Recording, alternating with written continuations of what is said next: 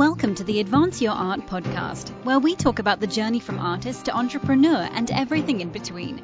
You've worked hard to hone your craft. Now take it to the next level with tips, techniques, strategies, and routines used by successful artists to grow their businesses and careers. Now, let's get started and have some fun with your host, Yuri Cataldo.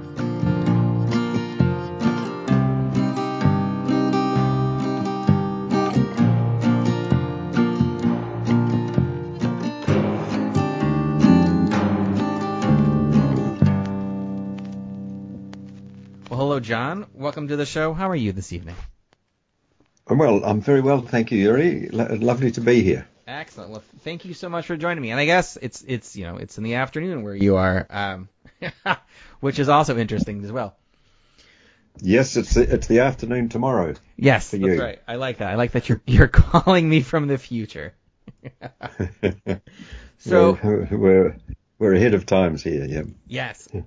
So for my listeners who are not as familiar with your work, how do you describe yourself and what you do? Well, I would say mostly I'm an educator, a creative educator. And so I teach people to manage emotions. Primarily I teach them at work, in the work context. But what my hidden agenda is to teach people about emotions in every aspect of their life, because they're the same people who go to work and at home and everywhere else. So I teach people really to manage emotions. Mm-hmm. Oh, excellent. So let's start from a little bit from the beginning. So you originally went to school for anthropology and then theology. What made you want to study those? Well, the anthropology, when I left school, high school, I was a volunteer in Tonga. I was teaching basic English and math and science. I was 18 years old. I lived with a family. I learned the language. Just got quite really immersed in that whole culture. When I came back to New Zealand from there, after 1 year, I entered the seminary and studied theology. With the view to being ordained as a priest, which I was 8 years later. It was a good long training period. Yeah. And is that part of is it usually 8 years to train as a priest? Well, actually, it was 7, and then when I turned up, they changed it to 8. That was nice of them. I'm not sure if there was a cause and effect there, but anyhow, it was the complete way of life right from then. Anyway. Once we began that training, we were wearing the habit and all kinds of, and just basically living the life. During that time, and when I was ordained, I taught for 5 years and was doing part-time study, and I was really interested in anthropology and different cultures and how people are different, and wanted to go back and work in the Pacific actually as a priest. Which I only did for a short time during vacation, during the school. But those are my two big interests at the time, was the particularly Pacific people and specifically Tonga, as well as wanting to become a priest. So I did theology. Oh, great! So you were working in the clergy for a while, and then did your career was it still part of your work with the priesthood, or did you move on to another career when you became more interested in emotional intelligence? I think that it's more like the latter. I started, so I taught for 5 years, then actually burnt myself out doing that because I was also working as a chaplain to the Tongan community in Wellington and doing many other things, plus nearly, quite heavy study. So I shifted to work in a parish in another city, and then I knew that I needed to do some personal work. And this really, so I started with myself, and then the woman I ended up, she was a psychiatrist and a psychodramatist, and she was running a group for psychodrama, and then said, invited me to come and join this group. And I used to think, particularly when I got into the training, I'm there to help my parishioners, but actually I was the one who needed most help. That life really had shut me down quite a lot. I was being less creative and less flow. And it really wasn't until I started doing that training and my personal work that went with it that I realized it was really about me and not about me trying to help other people. Now that process took maybe 4 or 5 years to do enough work, and then I realized actually it's time to move. So I had been working by that stage as a priest for about 11 years, and then I said, okay, it's time to leave, and was able to do that. So what does studying psychodrama and becoming a psychodramatist entail? Well, it's a very intense training.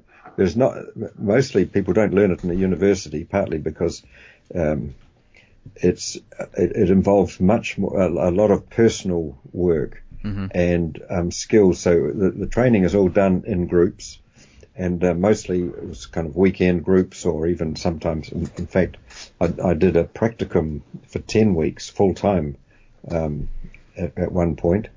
So you basically do a group, and you learn how to run the method by practicing on one another, under supervision with trainers. And we had some wonderful trainers here in Australia and New Zealand. And so as you do that, so it took me 10 years to qualify, and I would have done probably maybe 20 or 30 days training during a year when I was really going for it. And in that process, you deal with issues from your own life and actually get to resolve them. And then when you're ready, you can take the exam, and you do that. There's a written, you have to write what we call a number of papers, actually, and then do a practical examination, running a group with the examiner. You run it for about an hour and a half, and then you stop and have 20 minutes to collect your thoughts, and then you go and present your reasoning and the reasons why you did things and what happened. And it's a very, very intense training. But it's the best training that I've ever had, that's for sure. Beats all the other degrees. I've got 3 degrees and various things, but that's really has set me up to work with people. Yeah, wonderful. So with this training then, you then decided you wanted to write a book called Thriving Under Fire. What made you want to be an author, and what is your book about? Right. Well, after I need to, that's a bit of a jump, because once I qualified as a psychodramatist, I got a job and worked for about 5 years in a drug and alcohol rehabilitation hospital. Then when that started closing down, it's unfortunately now completely closed through lack of funding. Then I started up my business, training people to manage emotions in the workplace, and I came to that after a couple of years. But it's an interesting thing really about writing a book, because I'm an extrovert. I just, sitting down and writing is the last thing on my mind. And in fact, even when I was at high school, I wasn't particularly good at English. But over the years, I've taught myself to write, and so I was writing blogs and things like that. But really, I realized that this message needed to get out, and it was one of those things. It was in me. And people talk about this, there's a book in you, and they say there's a book in everybody, or several books really. But this one was ready to hatch. And so I was part of the National Speakers Association, which is also connected in the US, that organization. And they do a lot of coaching on how to write a book and how to get these things out there. And I'd listen to lots of, particularly podcasts, or more, back then they were, magazines delivered on CD discs. But listen to a lot of these speakers who was saying, this is how to do it, and this is how I did it, and how you can do it. And I was reading a lot myself. So what I did with my book, I thought, what's the story? What's the vehicle I could get my ideas out there with? And the name of my business is Thriving Under Fire, Tough. Mm-hmm. And at first I was thinking to use a military analogy. And apart from the fact that I'm more of a pacifist than anything, and I just thought, no, that wouldn't really resonate, particularly wouldn't resonate with women so much. And so I came up with this idea of setting a story in a cafe. And so each day I go, and this is a hard case lady who runs the cafe, and she's actually under a lot of pressure and wanting to expand it into a restaurant. And over 2 or 3 weeks, I go in there each day because I'm working in that town, and we have, something happens, and that gives me the opportunity to teach her something, one of the principles of my program. And it was a lot of fun. And I actually wrote it on holiday. I'd get up early in the morning and have a chapter in mind. I had it all planned out, what chapters I'd cover. And each day I got up and at 5 or 6 o'clock in the morning and just wrote for a couple of hours. And after two weeks or so, I had the whole thing, the bones of it written. And fortunately, my family, they all slept in at that time, so I had the peace and quiet of this very little holiday house to myself. And it was a wonderful experience writing. I felt like I was a writer when I did that. There was still plenty of work to be done on it, of course, and I had a good editor and a wonderful publisher who helped me a lot and turned it into a really good piece of work. Wonderful. So that's how my book came about. Sure, yeah. Sure. And I apologize. I know we skipped over. You're right. The start of your business, which is around again the same title as your book. So what was it about wanting to help again people with emotional intelligence that made you want to start this particular company? I've always wanted to help people. That's why I went and worked in Tonga as a volunteer. It's why I became a priest. So this is something that is very natural to me to do that. But I just used to see so many people getting into difficulties, into relationship difficulties, because they didn't know how to manage emotions. And I particularly learned this working at the hospital, where patients would come to the group. They'd be assigned, told to come to the psychodrama group and deal with some issues from their childhood that were triggering their drinking and drugging. And when they first presented and they'd stand up in the group and say, I've been told to come, I'm going to do this, they would get very emotional, and quite often it was too much for them, and they would storm out of the room and slam the door and do things like that. And what I worked out after several months there is that in that moment, what I did next made all the difference as to whether they would storm out and slam the door, or whether they would calm down and do the work they were meant to do. And when I realized and started seeing that everywhere in life, not just in the hospital, then I knew that I could teach this to people. And it's at one level it's very simple, another level it's quite difficult to do. So it's both simple and difficult. Excellent, as most things are. Is there and again, I know that you have some more courses that really develop and dive deep into this, but for the listeners, is there a couple of just ideas that you can give them about how to kind of calm down in the moment and not be overcome by emotions? Yeah, sure there is. And I love to share this because it's so important. The more people get it.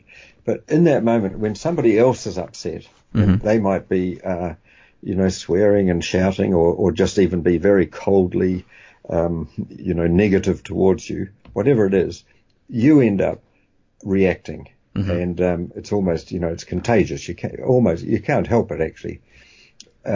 I don't know if you've heard of the amygdala part of the brain. Mm-hmm. This is in the limbic system or the mammalian brain. This is the defense mechanism, or it's the security center really, and it activates when you get this idea you might be under attack from the other person, and that attack can appear or just by somebody looking at you, or it might be that they're actually saying something and shouting and doing that. So you want to be able to calm the amygdala, because when Daniel Goleman, who wrote the book Emotional Intelligence, he calls this the amygdala hijack of the brain.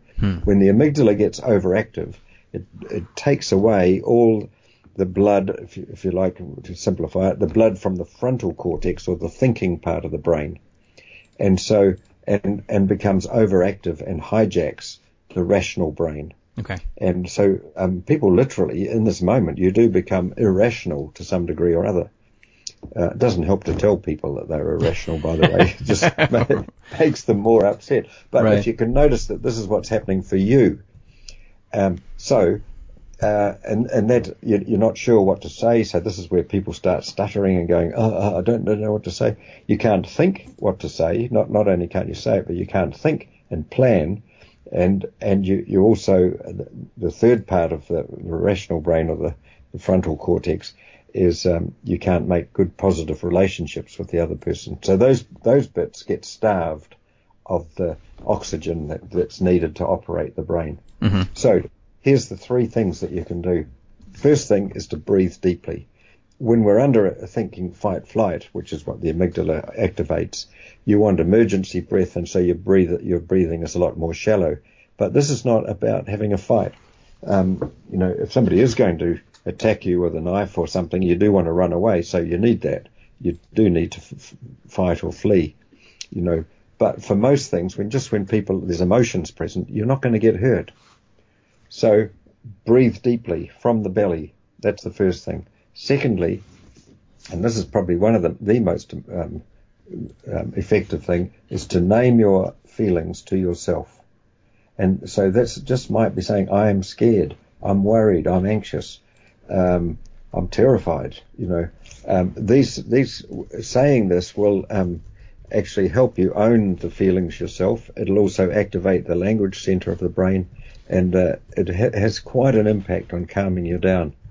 And the third thing you can do is ask yourself a complex question. Now, you don't want to do this in a way, like not the square root of 972.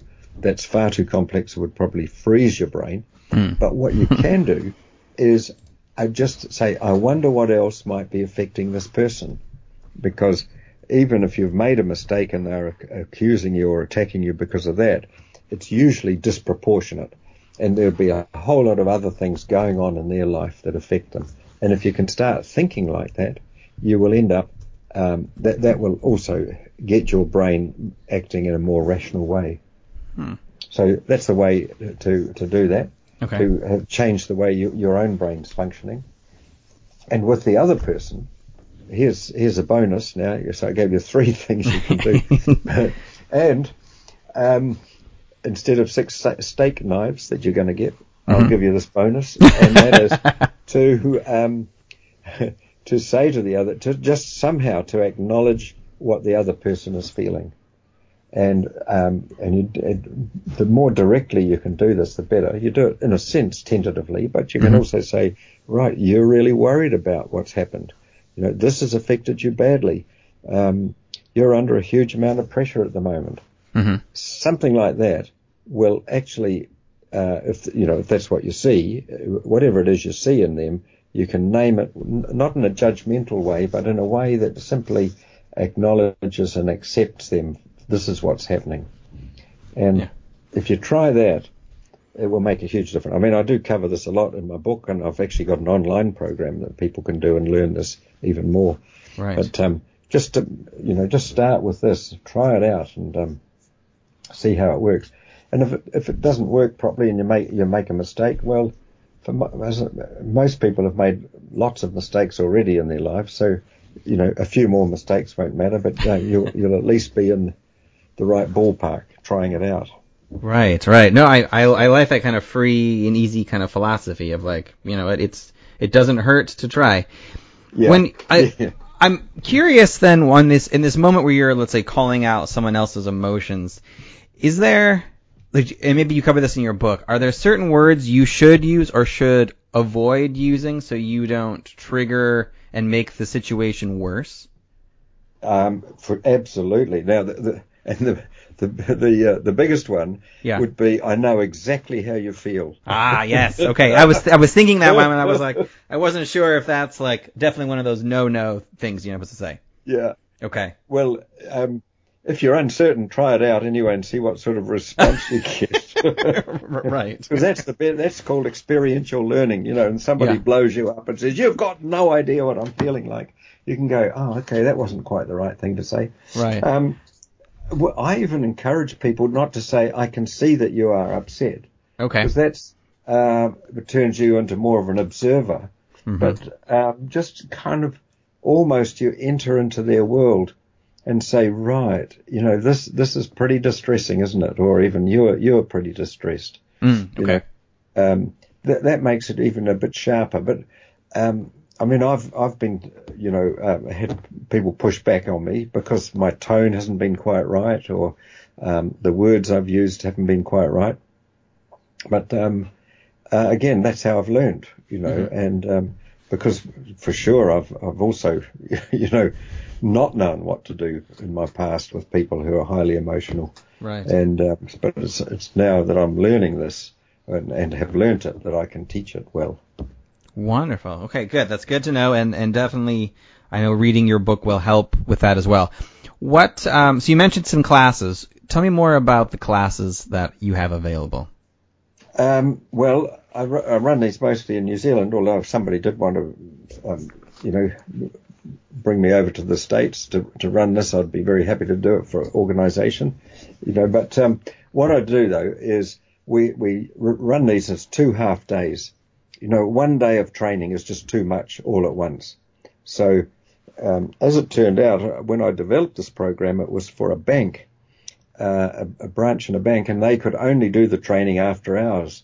So we did it, from 5 o'clock through till 7 or 8 o'clock. And I said, well, one session's not long enough. So I have to go back next week and do it. Mm-hmm. And then from that, I've really developed this and knowing from principles of adult training. So they do 4-hour session. I teach some of these principles, get them to practice it, and say, now, between now and next week, try this out as many times as you can. When we come back the following week, there's a real good chance to process this, and then I teach a few more things. Mm-hmm. I also, of course, have follow-up, so people get automated emails every month to remind them. And I was doing it, I've done it for 20 years, and out of that, all that experience and the same things were coming up, or, very similar. This allowed me to really build the online program that I've got, and that now, and people find that very effective if they can't attend the face-to-face training. Mm-hmm. So that's done in I've got 4 modules with a total of 15 chapters. Mm-hmm. And I've synthesized all that I've learned over these 20 years and put that into this program. Wonderful. Mm-hmm. Well, so John, you've experienced a lot, and you definitely have done a lot. And with everything that you have done over these years, what would you say has been the best advice that you've ever received? Oh, well, that's a great question, isn't it? The one, well, I probably heard it from somebody else, but I certainly know I gave it to myself as the best advice that I've received. And that was when I was my last year of high school, and I thought I wouldn't criticize or judge myself for anything that I've done in the past. That I would simply accept, and I say, back then I did what I thought was best. And that has kept me going, particularly through some of the hard times. Like, it was not easy leaving the priesthood, for instance. Mm-hmm. But I did not judge myself. Other people may well have done that, but that was their business. But I didn't judge myself. I said, well, I did the best that I could at the time. That was my best decision. And So I'll keep loving myself for that, And so that's a bit, to me, when I think about it, somebody must have told me, I've picked it up from somewhere, but I don't know who it was, but that's what I've applied, and that's what I do now. Yeah. Wonderful. That's fantastic advice, because I know for a lot of people, their past haunts them immensely, and it's a nice way to at least come to terms with different times in your past and move on. Yeah, that's right. And it's not just trying to forget it. It's I can remember these things, but I say, right. Well, good on you, and it's what I would say to anybody else, who if they came to me and said, I feel terrible about what's happened in the past, I would say, well, you want to just love yourself, because all of that has led to where you are now. Mm-hmm. And if you hadn't made those mistakes, you wouldn't be the wonderful person that you are now. That's true. Wonderful. Well, John, thank you so much. It's been an absolute pleasure chatting with you and hearing your story. If the listeners would like to get a hold of you or take your classes, see more about what you're working on, where is the best place they can go to do that? Well, my website is www.tuf, that is TUF.co.nz, and so that's the best. But I also have Facebook, which is Thriving Under Fire NZ. I think it will be in the program notes. I'm sure I've sent you that yes. that link. But also I've got I do have an ebook, just a short ebook that I'm very happy to share for no cost at all, and that's about a power apology, the 5 steps to a genuine apology. And because we all make mistakes, we all get it wrong in the way we relate to other people. So right. Being able to make a good apology is important. And they can get that from www.tuf.co.nz/Yuri. And that'll be for your listeners. They can get that ebook. Wonderful. And it's got some really good little principles in it. Okay, wonderful. And I will put all of these links in the show notes, including the link to the free ebook, so that listeners can click right through and see what you're working on and read this ebook. So this is wonderful. Thank you so much. Lovely. You're most welcome. And it's lovely talking to you. Thank you. Thank you, John. It was an absolute pleasure. Have a good evening. Okay. Goodbye. Thank you for listening to another episode of the Advance Your Art podcast. If you like this episode, please go into iTunes and give us a 5-star rating. And while you're there, hit the subscribe button so that every single time I release a new episode, it will go directly to you without even thinking about it. If you're interested in hearing older episodes, please go to advanceyourart.com, where you can find the catalog of everything I've done so far, as well as contact information and projects I'm working on. Thank you again, and have a great day.